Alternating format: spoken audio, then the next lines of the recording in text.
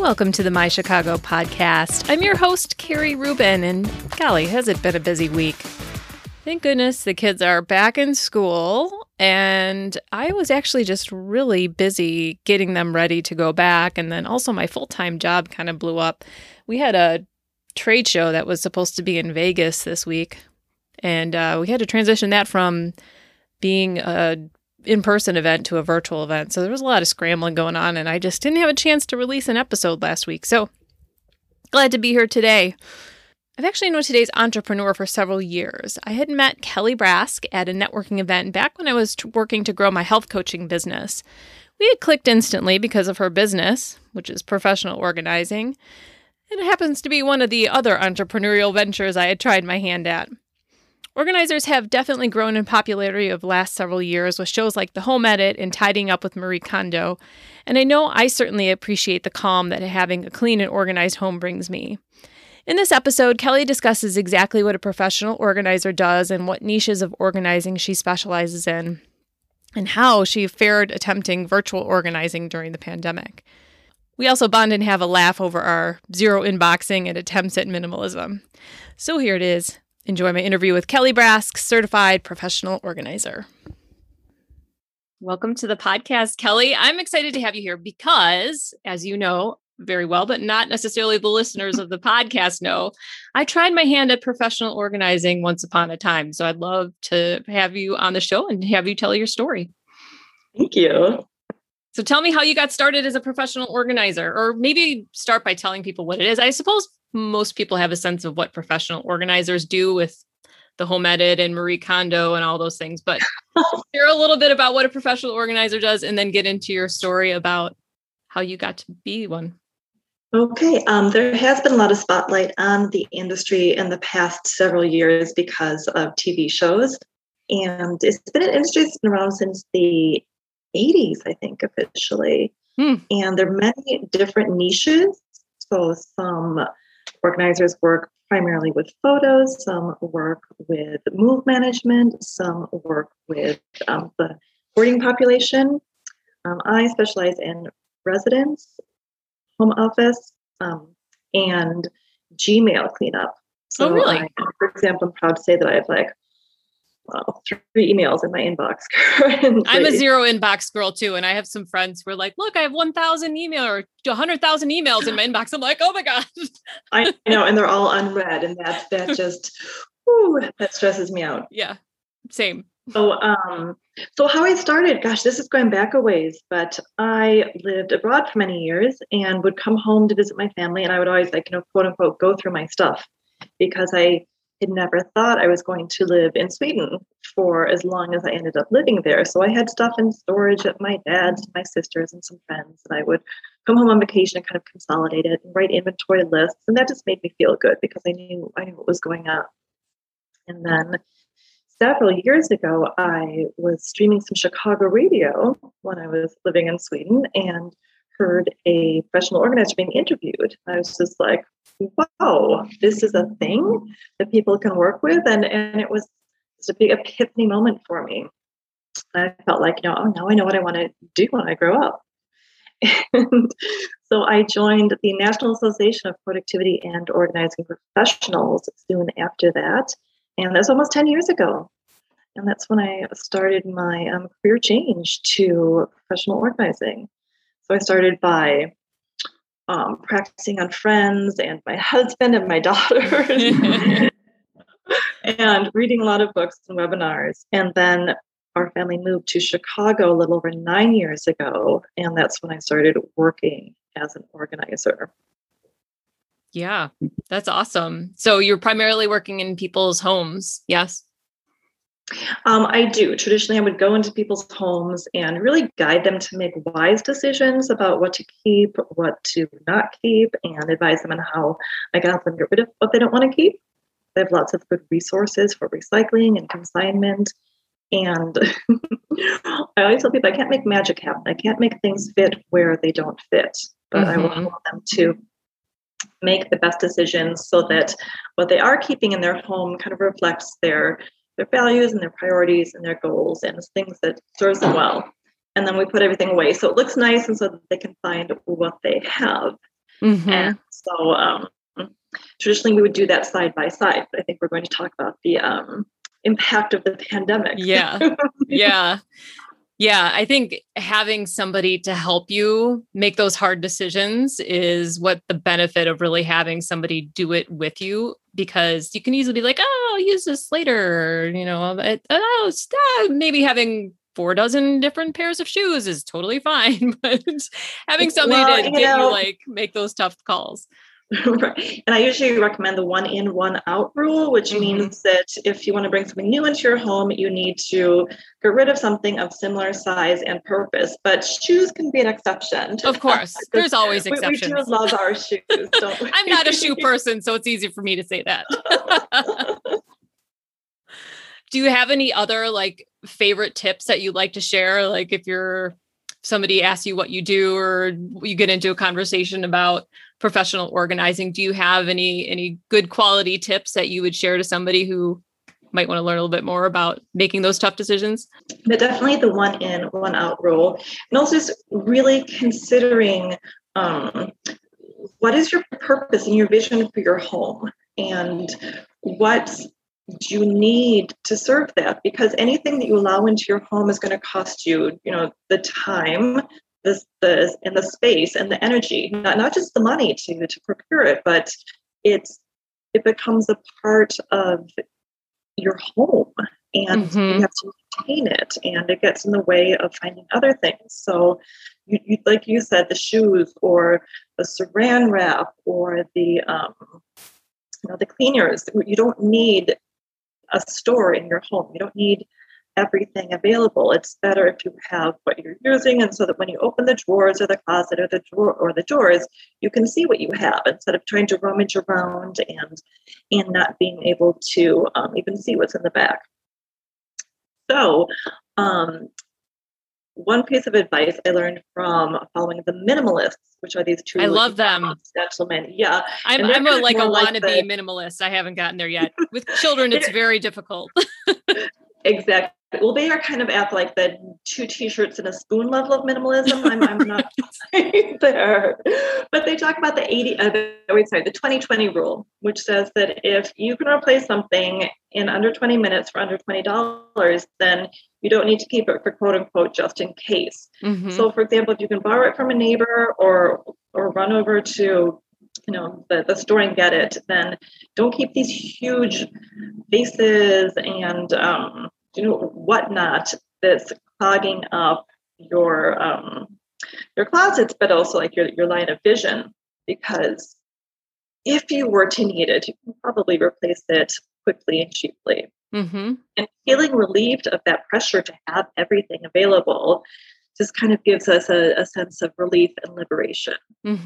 Yeah, for me personally, I find just the clutter is just mentally very distracting to me, and I always feel like I need to be cleaning up, and there is a cost. There is definitely a mental cost to, and even like time cost of having all that stuff around that you don't need regularly. Exactly. Like I kind of enjoy organizing with my daughters. I have 3 daughters, and I feel like I'm teaching them skills, and it makes me feel better when stuff's in order. But I'm sure they would rather be, going for a bike ride with me or playing a game. Oh, my kids are the worst about picking up after themselves. Yeah. Right. So just not having all the stuff that demands your attention allows you to give your attention to the people and the activities that bring more value. Yeah, absolutely. So I'd love to get into the thing you alluded to before, which is what was pandemic organizing like? I mean, obviously being on hand and physically being able to touch and move things is an important part of working with the professional organizer. So tell me about how that went for you. It is. So in the fall of 2019, I had been organizing for about, 8-ish years. And I decided that I was ready to sit for the exam that would give me the distinction of being a certified professional organizer. And this involved a lot of preparation. I had to document things like 1,500 hours of working over a certain period and sit for this 100-question exam. And so I studied and worked very hard and passed. And so it was a very proud moment. And I felt like, this is going to be 2020 is my year. Yeah, exactly. It's like, this was going to put me on the right trajectory. And 20 started out great. I had some old clients return. I had some new clients. Business was building. And then very suddenly, you all know the story. Mm-hmm. It was like, let's not meet up so much. So within a week, I had emailed most of my clients and said, either, we talked about working next month, or we have such and such on the calendar, and let's just reconsider and maybe postpone it a month or so. And months turned into a year plus. Into a very long time. So I'm a member of the National Association of Productivity and Organizing Professionals, and which has been around, I think, 35 years. So they have a ton of supporting resources, and they released several webinars and educational seminars for free to help people use this downtime to, to keep up their professional development. So I did a couple of different classes on, I did very many classes with my downtime, but I did a couple of classes on virtual organizing, and then tested it out on some contacts. And the people that I work with virtually loved it, because they carried around their phone, and I got to see and give advice, and they took notes. But for me, it didn't feel like that was how I wanted to do organizing. Mm-hmm. It was hard to see it so two-dimensionally. However, because I couldn't go in for several months comfortably and more physically, I started developing the Gmail curriculum that I now work with clients.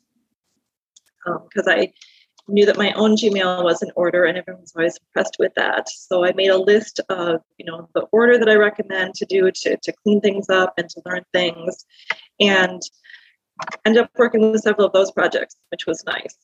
There's also a software called, or a platform called Airtable, which is kind of database meets spreadsheet, and magical. Mm-hmm. And I was using it for my own CRM and to organize other aspects of the data in my life.